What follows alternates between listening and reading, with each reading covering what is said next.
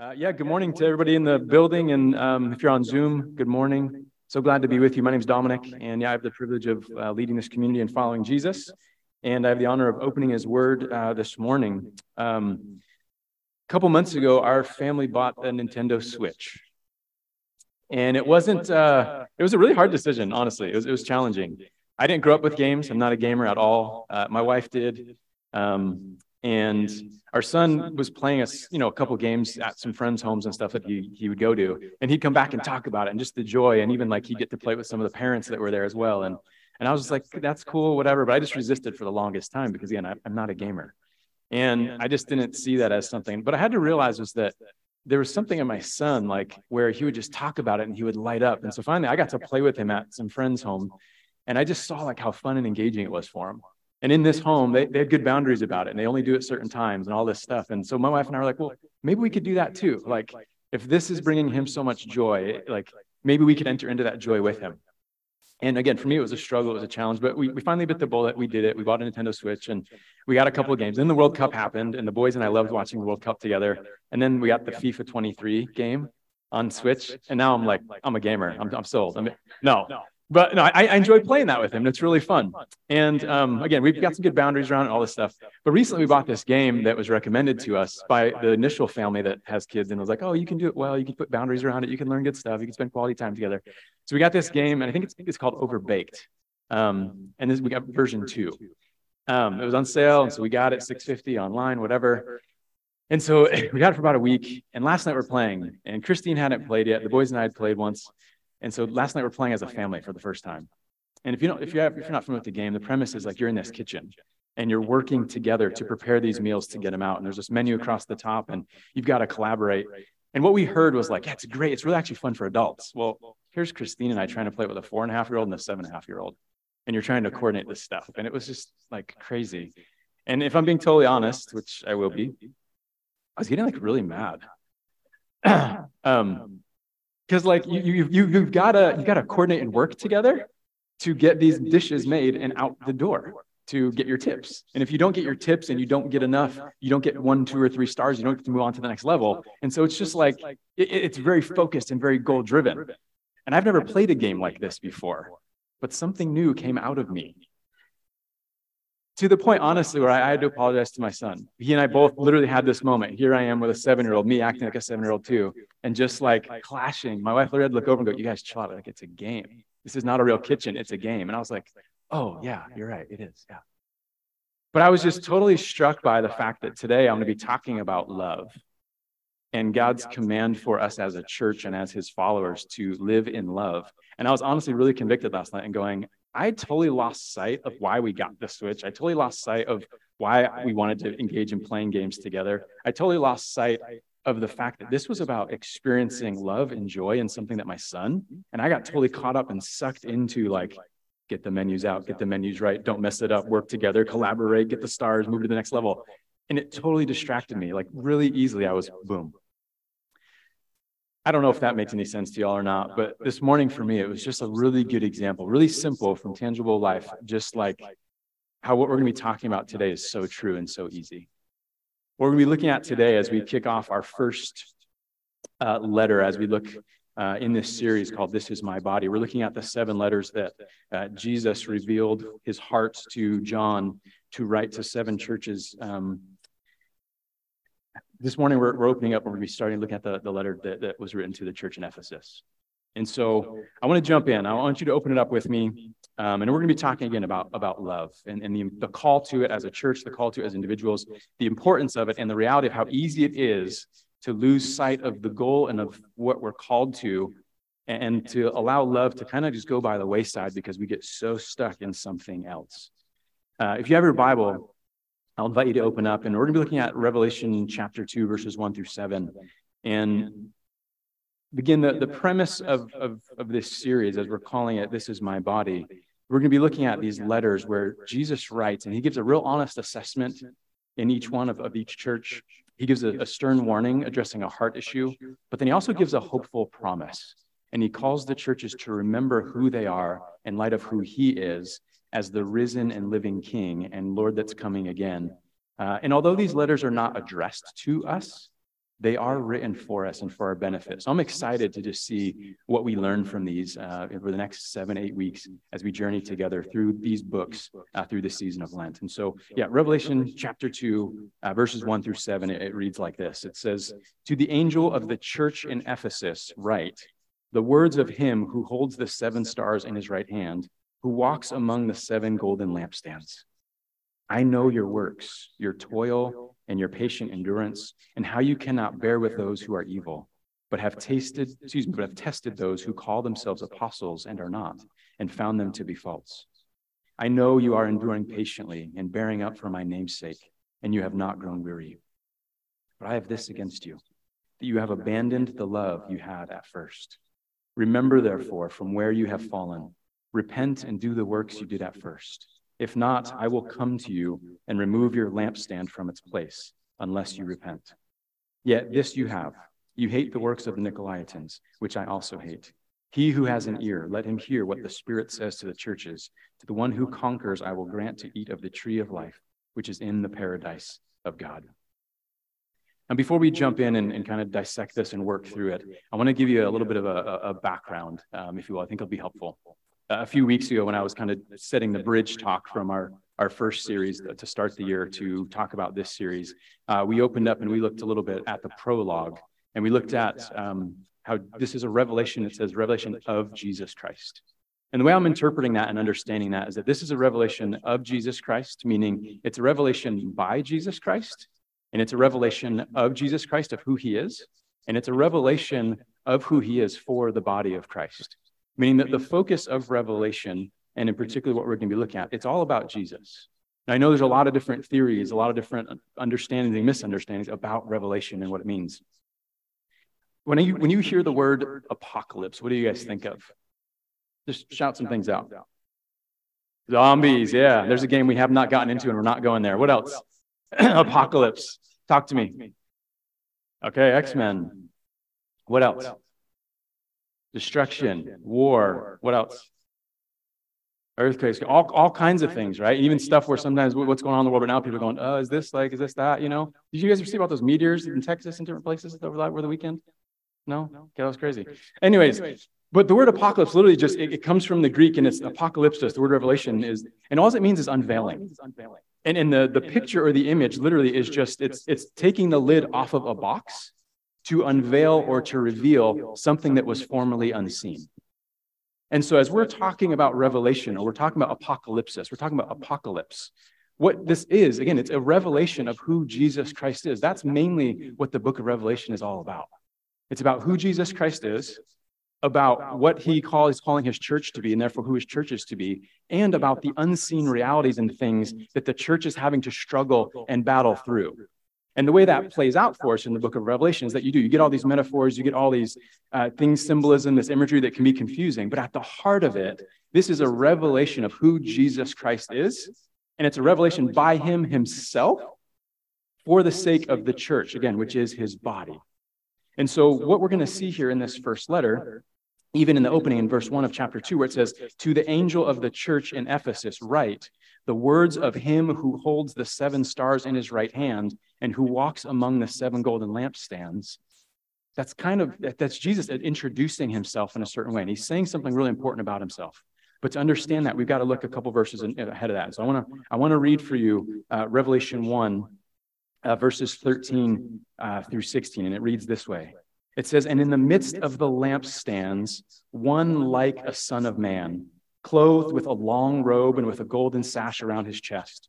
The hairs of his head were white, like white wool, like snow. His eyes were like a flame of fire. His feet were like burnished bronze, refined in a furnace. And his voice was like one of the roar of many waters. In his right hand he held 7 stars, and from his mouth came a sharp 2-edged sword. And his face was like the sun shining in full strength." See, this revelation was given to John by the Holy Spirit, by Jesus himself. John is writing this, and it's the same John who wrote the gospel. It's the same John who wrote the 3 epistles. This is John, who was an apostle of Jesus, who knew Jesus very well, very personally. And we're told that he's stranded on this island of Patmos. He's there. This is around like mid-90s AD. And he's there on the island because he was proclaiming who Jesus was. And so he got exiled to this island. And while he's there, he thinks he's all by himself. And yet, God comes and appears to him, and it's Christ. There's this one that looks like the image of a son of man. That's a picture and a word phrase that actually from the gospel, from the book of Daniel in the Old Testament, and used in other places. And it's a way of saying that John was seeing an altered reality of a person, a man, one that looked like the Son of Man, standing there in the midst of this vision. And everything was, again, centered around this person. And he could recognize who this person was. It was the Son of Man. It was Jesus. But he didn't just only have the full stature and function and look of Jesus that he knew. There was something else about him, and he described him in these ways. And I want to put up this slide for you that kind of distills what he saw. Again, he saw one that looked like a son of man who had a long robe with a golden sash. And this represents that this is Jesus fulfilling his priestly role. He saw one whose hair was white like snow, which represents that he was there standing before him in perfect purity. He had eyes that were like fire. And again, it was this display of purifying power, that who he wasn't just a son of man. There was a deity, and there was a godness about him, one who was fully God and fully man standing in front of him. He had feet of bronze, which would represent the bronze of armor and all of those things, but his feet were cast in bronze and represents everlasting power and authority. His hands held the 7 stars, meaning he controls everything. All the stars, all the galaxies, everything are being held by this one who appeared to John. And there was this sword that was coming out of his mouth. If you're familiar with the book of Hebrews, right? In Hebrews, we're told that the word of God is like a 2-edged sword, sharper than a 2-edged sword, and it pierces to joint and marrow. It helps us to discern and understand truth. And it said that his face was like the sun, meaning this one that was standing there that looked like a son of man. He also looked like the sun. He was as bright as the sun, meaning he is light, and he's the source of all truth and all goodness.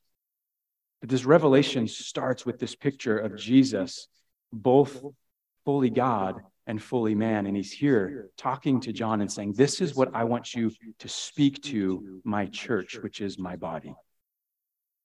And so to the church in Ephesus, we see that it's this. It's the words of him who holds the 7 stars in his right hand, who walks among the 7 golden lampstands, meaning he's the one who walks among the churches. And as we just jump in and start off this series, I want you to think about that for a second. This is Jesus, the living Lord, standing and walking among the 7 churches. Now, my understanding of this is that this is written, again, to these 7 churches specifically, but it's written to these 7 churches as a representation of a revelation of Jesus, about Jesus, again, for actually all the churches, meaning for you and I today as well. And this is the living Christ, the resurrected Christ, saying, John, as I come to you, I'm going to share and I'm going to speak something to you for these churches. And as I write this, these aren't like secondhand accounts that I'm writing, meaning somebody didn't tell me what's going on in these churches, and now I'm coming to you and saying, this is what I heard, and so now I'm writing. This is Jesus saying, I am the resurrected Lord, and I'm about to give you information that I want you to share with the churches because I myself am walking among the churches. Do you guys get that picture?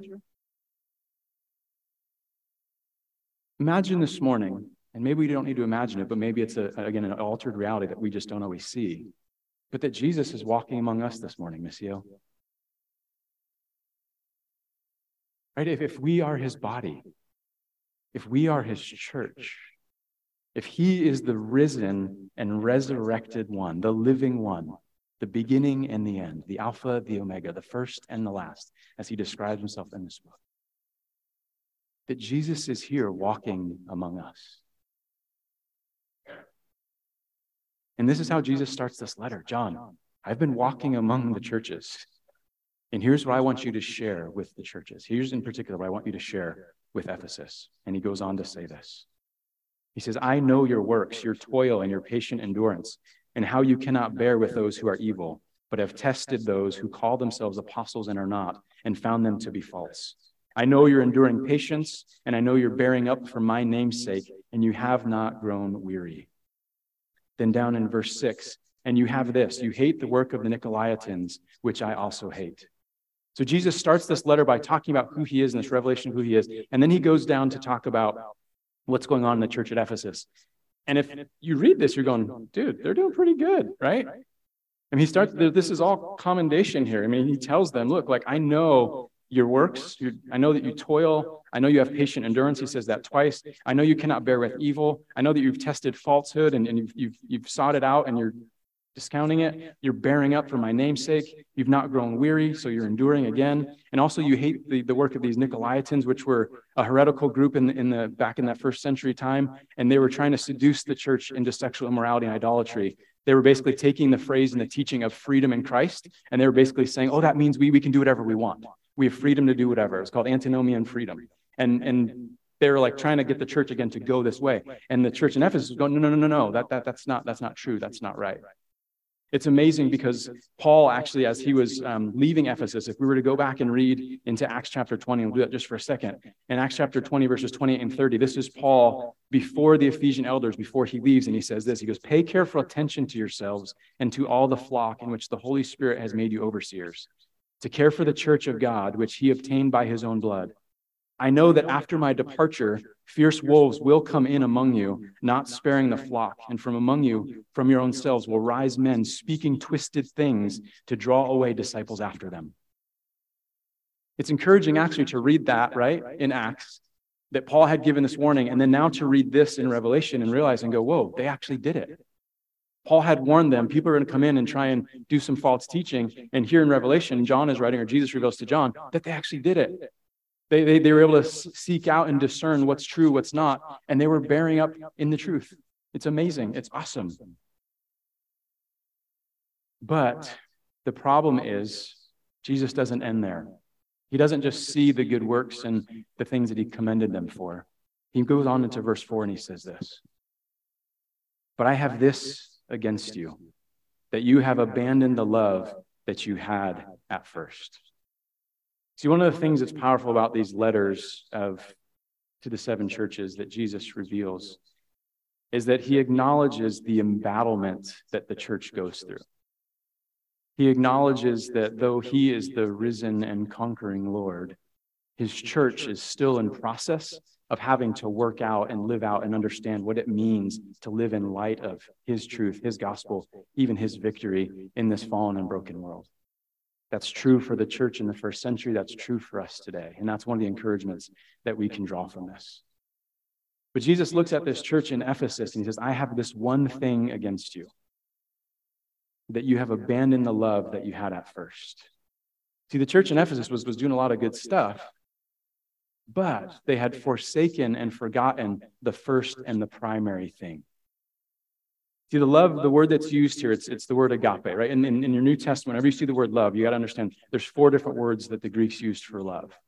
There was a word that talked about brotherly love and kindness. There was a word that talked about romantic love. There was a word that talked about emotional love. And then there's this word agape, which is pure devotional love. It's the pure devotional love of God, the love that God has towards us, and that God invites us to reciprocate to him. That is to undergird everything that we do, even the way that we would live out the other forms of love. This love is supposed to be at the core because it's the purest, it's the foundational. It's God's love for us. And Jesus reveals to them, look, you've been doing a lot of good things, but you've forgotten or forsaken this love that you had at first. See, now one of the things that I think is helpful to understand here is that when he says that, I appreciate this translation here in the ESV where it says, you have abandoned the love that you had at first. Because some translations say, you've forsaken or forgotten your first love. And when we read it that way, when it's translated, you've forgotten your first love, it causes us to think about kind of like this. Well, let me ask you, when you hear first love, what do you think of? Kind of romantic, right? Like my first love from high school. Or when I first came to know Jesus, my first love for Jesus. But what he's saying is not that first moment, not that first sentiment. Again, this isn't an emotional love, like thinking back when I first came to Christ. Man, I was on fire. I would do anything. He could tell me to go anywhere. It's not that. It's not what he's talking about. Because the reality is not all of us have that experience with Jesus, right? How many of you came to know Christ when you were like 5, 6, 7, when you were a kid? Let me ask you, tell me about your first love for Jesus when you were 7. Right? You're probably not imagining it was, no. I mean, if you came to Christ older, you might have that experience of like, you just have a clear understanding that I was saved out of this and into this. And it was like, again, the grace was so good, I would go do anything. But that would only speak to then part of the church. But what Jesus is talking about here is not first love in that sentimental way, but love that you first had, meaning first love as first priority. That love is to be the first priority, that everything that the church would do, that this love is to undergird everything that the church does. And what's ironic here, again, friends, is this, that this love that they once had, they had now left it or sent it away. They had laid it aside. They had omitted it. They had neglected it. So even as they were doing these works of toil, even as they're doing these works of endurance, even as they're not bearing up evil, even as they're testing things and discerning what's true or not, what Jesus is saying is you're doing those things and those are good, but guess what? You're not doing them out of love. And so I need to call you on that. And what I'm calling you to is repentance. I'm calling you to remember everything that my church is to be about and to do should be undergirded in love. And the irony about this, you guys, is that the church in Ephesus actually was known for love. So what does this tell us? That we can actually start off on a good path and a good track. We can start off on this path of love.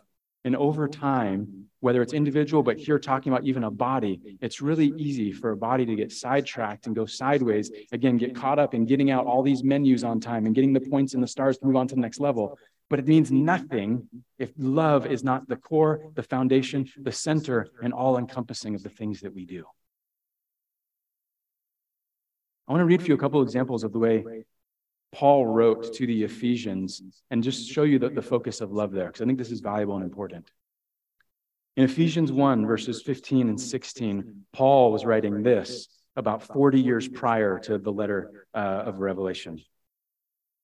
Paul wrote then, he said, "For this reason, because I have heard of your faith in the Lord Jesus Christ and your love toward all the saints, I do not cease to give thanks for you, remembering you in all of my prayers."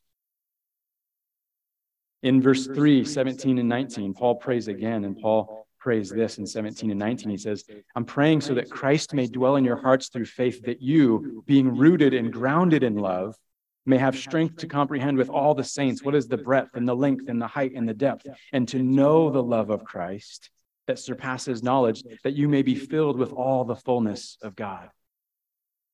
I want to read for you in Ephesians chapter 5, verses 1 and 2, where Paul writes, and this is kind of the crux in the center of this letter to the Ephesians. He says, "Therefore be imitators of God as beloved children, and walk in love as Christ loved us and gave himself up for us, a fragrant offering and sacrifice." And I want to read for you the closing phrase of the book of Ephesians. In chapter 6, verse 24, Paul wrote this. He said, "Grace be with all who love our Lord Christ with a love incorruptible." Or in another translation, he says here, grace to all who love our Lord Jesus Christ with an undying love. See, the church in Ephesus 40 years ago was known for its love. And actually, Paul, when he's writing his letter to them, he's writing and he's praying and he's talking about them being grounded and rooted in the things of love. But he was writing to them ultimately in the book of Ephesians saying, you actually have this love, so I'm praying that you would grow continually in it. But what you don't have is truth. In the book of Ephesians, Paul is continually calling them back to understand and be grounded in the truth. And he's praying that they would have the love to discern what is truth. So in the epistle to the Ephesians written by Paul, the Ephesian church has love and they don't have truth. And now here in Revelation 35, 40 years later, the church has truth, but what they don't have is love. You see the picture and the problem? See, as God's people, we're actually called to have what? We're called to have both. We're called to be a people of gospel truth and of gospel love.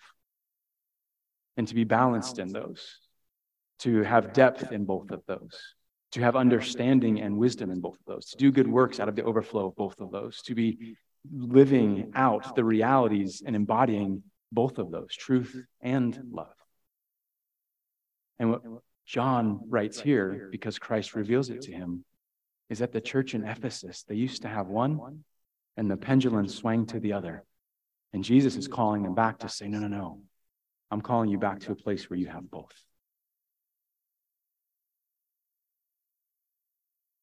I appreciate what Rich Villodas said in his recent new book called Good, Beautiful, and Kind. He says this, he said, if love is the greatest good, then sin must be the antithesis of it. Sin is not just a violation of a moral law, it's the disruption of love. I want us to think about that for a second. If love is the greatest good, sin must be the antithesis of it. Sin is not just a violation of a moral law, it's the disruption of love. And here's why I think this is applicable, and I want to bring this up today. See, again, in this letter that Jesus writes to the church in Ephesus, they're doing a lot of good things. You could potentially read that list of stuff that they're doing, and you could go, they're not violating any moral law, so they're not sinning. So why is Jesus calling them to repent, right? We should only have to repent from something in a place where we're sinning.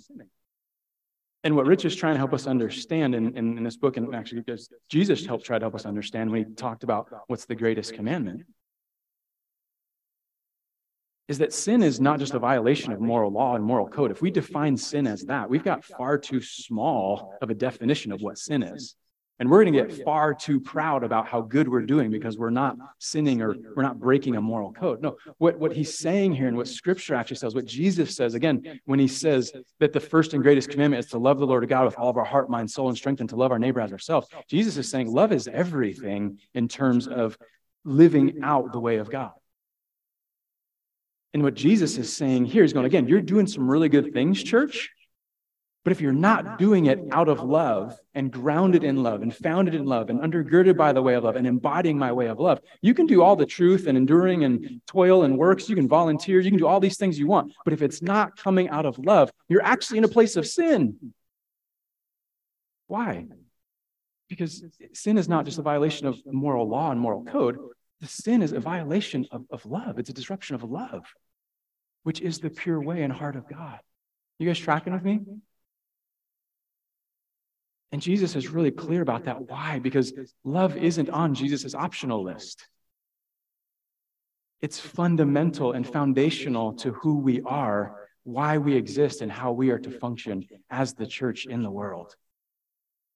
A few weeks ago, I defined and we said that the church exists to be the embodiment of God's love in the world, the embodiment of God's presence in the world. And first and foremost, it is to be a presence of love that speaks the truth in love, that does good works out of love. Jesus is saying, come back to this place where you remember love as the first priority in all that you do. It makes me think of the fruit of the Spirit when Paul writes about them in Galatians 5. Paul writes there and he says, what? The fruit of the Spirit is what?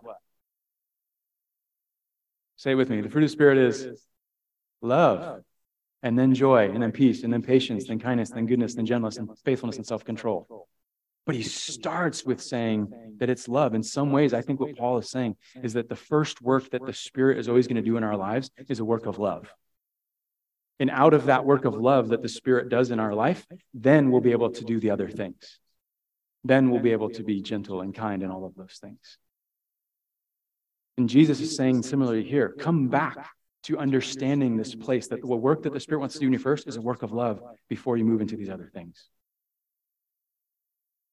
Here's the question I think that's important for us to think about as we read this.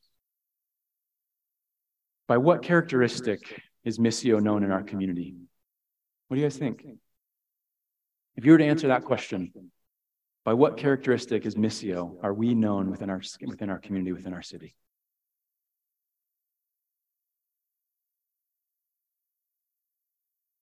I don't know. I'm curious, actually, as I've been thinking about this. I think I want to just go start asking some people, hey, have you ever heard of this place? What are they known for? I'd be curious to see what they would say, right? Because in some regards, that's what Jesus is doing here for this church in Ephesus. He's saying, okay, if I went out and I surveyed people in Ephesus and in your city and in your town, they probably would tell me, yep, you're working hard, you're doing good things, you're doing all this stuff. But what I've not heard from the survey is that none of it's out of love. You're out there talking truth, which is great. You're out there serving, doing this stuff, which is great. But people are saying there's no love. Like you're not embodying the way of love. And so Jesus is calling them back to remember love as the first priority in all that they do. Here's a couple of things that I began to think about for myself as the one who's called to lead our community to embody love. I just began to think about this and go, man, if I'm serving, like when I serve in the community, Am I serving out of love, or am I serving out of duty, guilt, and obligation? And what's going to be the fruit of that? As I serve those who have needs, am I serving out of a savior mentality? Or am I serving out of the way it makes me feel good or makes me appear good? Or am I serving out of love? When I engage in Scripture, am I engaging in Scripture out of love? Or am I engaging in Scripture for a desire just for knowledge, just purely for my head, for truth, to say I know some stuff? When I think and talk about and call us to scriptural soundness, am I doing that out of love?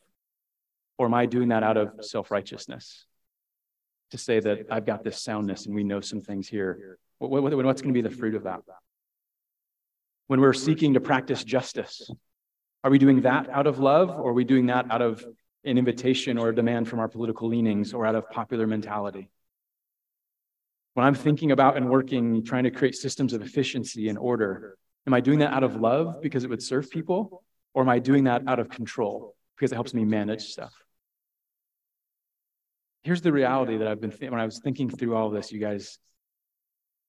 Love is inefficient and love is messy. But love is not optional for us. In everything that we do, love is not optional. Love is to be foundational. Pure, unadulterated love that is the way that God loves us and the way that we are invited to reciprocate that love for him, and then the love that is to undergird everything else that we do. It's not optional. It's core and central to who we are. And when we move from that, when we shift from that and anything else that we do, Jesus looks and goes, you're doing some really great stuff. And I'm proud of you in this, and I applaud you in this, and I want to encourage you in this. But right here, I need you to come back. I need you to repent. I need you to turn. I need you to have a shift in your thinking and come back to pure love. A couple of things I was thinking about too in terms of love. 1 Corinthians 13, you guys familiar with it? What's 1 Corinthians 13? The love chapter, right? Do you guys know where Paul actually wrote that letter? Paul actually wrote the letter to the Corinthians when he was in where? When he was in Ephesians. He was in Ephesus. So Paul's in Ephesus, and he's reminding them, and he's applauding them for their love. He's reminding them that they need truth. And as he's in that place, he's actually writing to the church in Corinth, and he's writing about what true love is. And love there, I want to read this together really quickly. The way that Paul defines it, as he's inspired by the Lord to define it. And he writes this is the way of love, 1 Corinthians 13, starting 1. He says, if I speak in tongues of men and of angels, but I have not love, I'm a noisy gong or a clanging cymbal. And if I have prophetic powers and understand all mysteries and all knowledge, and if I have all faith so as to remove mountains, but I have not love, I'm nothing. If I give away all that I have, and if I deliver up my body to be burned, but not have love, I gain nothing. Why? Because love is patient and it's kind. Love does not envy or boast. It is not arrogant or rude. It does not insist on its own way. It is not intolerable or resentful. It does not rejoice in wrongdoing, but rejoices with the truth. Love bears all things, believes all things, hopes all things. It endures all things. And he goes down in verse 13 to say this, and so now faith, hope, and love abide, these three, but the greatest of these is love. 1 Corinthians 13 has absolutely nothing to do with wedding love, with romantic love. It has everything to do, again, with agape love, pure love, the love of God, which is to undergird everything in all of what we do as individual followers of Jesus and as a church. I was thinking this, if this is the definition of love from Scripture, of that pure agape love, that it's patient and it's kind, what would it look like for us to be a more patient church? What would it look like for us to be a more kind church? Kindness being the good manifestation in such a way that people are being served in a meaningful way that enhances their well-being. Just thinking, asking the question, like, are we a proud church or are we a humble church, right? To be a humble church that's dependent on God in all that we do. That we're not boastful, we're not envious, we're not prideful about these people got this or that and this and that, but just content with who we are, what God has given to us, stewarding it well, and being dependent upon the Lord for everything that we do. What would it look like for us to be a church that is hope-filled, and that's persevering, and to believe that love never fails, that brings genuine hope to people. And when everybody else has given up and lost hope and thought, oh, it's too hard, that we say, no, love perseveres. And love perseveres in holding out hope for people, starting with one another, but also within a community. I know as I read this, and as we read this together, there might be the inclination that we begin to feel like some sort of condemnation. Some sort, in some way, where we go, oh, he's telling us we're not leaving us. No, I'm not trying to do that. That's not it. Again, I encouraged us, I commended us a few weeks ago in different things, and don't necessarily have time to do that this morning. But I think the heart here would be to say this, that we can either kind of mope in some condemnation, or we can turn to Jesus. You know what I mean? Return to Jesus in the place where pure, devoted love is found, and allow him to love on us and encourage us in this call to love, and allow love to undergird everything. Because what Jesus ends with here, after he calls them to repentance, he calls them to remember, and he says this. He says in verse 7, he says, he who has an ear, he or she, let them hear what the Spirit says to the churches. To the one who conquers, I will grant to eat from the tree of life, which is in the paradise of God. See, if you remember the tree of life was in the garden in Eden, right? And when God created it, and in the center of the garden was two trees. It was the tree of life and the tree of knowledge of good and evil. And God had commanded Adam and Eve to do what? Don't eat from the tree of the knowledge of good and evil. You can eat from the tree of life. You can be around it. You can hang out. You can be here. But what did they do? They didn't break necessarily a moral code or law of God. What they did was they disrupted the flow of God's love, and they went and they ate from the tree of knowledge of good and evil. And we find out at the end of Genesis 3 that then what God did was he had to kick them out of the garden, and humanity was pushed away from having access to the tree of life. And Jesus says here, to those who hear this, to those who repent, who turn and have a change of their thinking and move back and remember the place of love as first priority in everything and all that we do as followers of Jesus and as a body of Christ together. He says, for those that do that, what you're doing is you will be given, your reward is that you will be given access again to the tree of life. You will be with me in paradise. See, paradise in Scripture is not necessarily defined as a physical place. Paradise in Scripture is defined as nearness to God. Paradise is described also as a person, not a place. It's described as Jesus himself. That what Jesus is saying here is if you return and come back to this place of love, come back to nearness with me, come back to me as central to everything you do, and my kingdom central to everything you do, what you will do is you'll find yourself living in the reality of paradise. On one hand, I think he's talking about the future reality of that, but I think he's also talking about here, now, in this season, wherever you are. Because love is the currency of the kingdom. Love is the key that opens the door to paradise. Why? Because love is Christ himself. And so, church, if we are to be a church that extends love to others, if we are to be a church that holds love as first priority, I think the thing I feel called to remind us this morning is this. How are you allowing yourself to sit in, to soak in, and to receive the love of God? And even being in the season of Lent, what are the practices? What are the things that as you think about Lent, as you think about the season where you go, yeah, something in this resonates with me, that I'm doing these various things, and if I'm honest, it's not coming from a place of love. It's coming from these other places, but I want to serve out of love. I want to give out of love. I want to speak out of love. I want to teach out of love. I want to lead out of love. I want to do these things. I don't have within me the capacity and the ability to do anything out of love unless I am first receiving that love from the Lord. Does that resonate with anybody? So I think what Jesus is calling the church back to here is to say, yeah, again, come be with me, come be near to me, and allow my love to speak to you. Allow my love to engage your heart. Allow your heart to receive my love. Allow yourself to soak in and to sit in. Come back to being with me and engaging and experiencing my love as first priority, so that as you go out into the world, then you're serving and doing things out of love as first priority.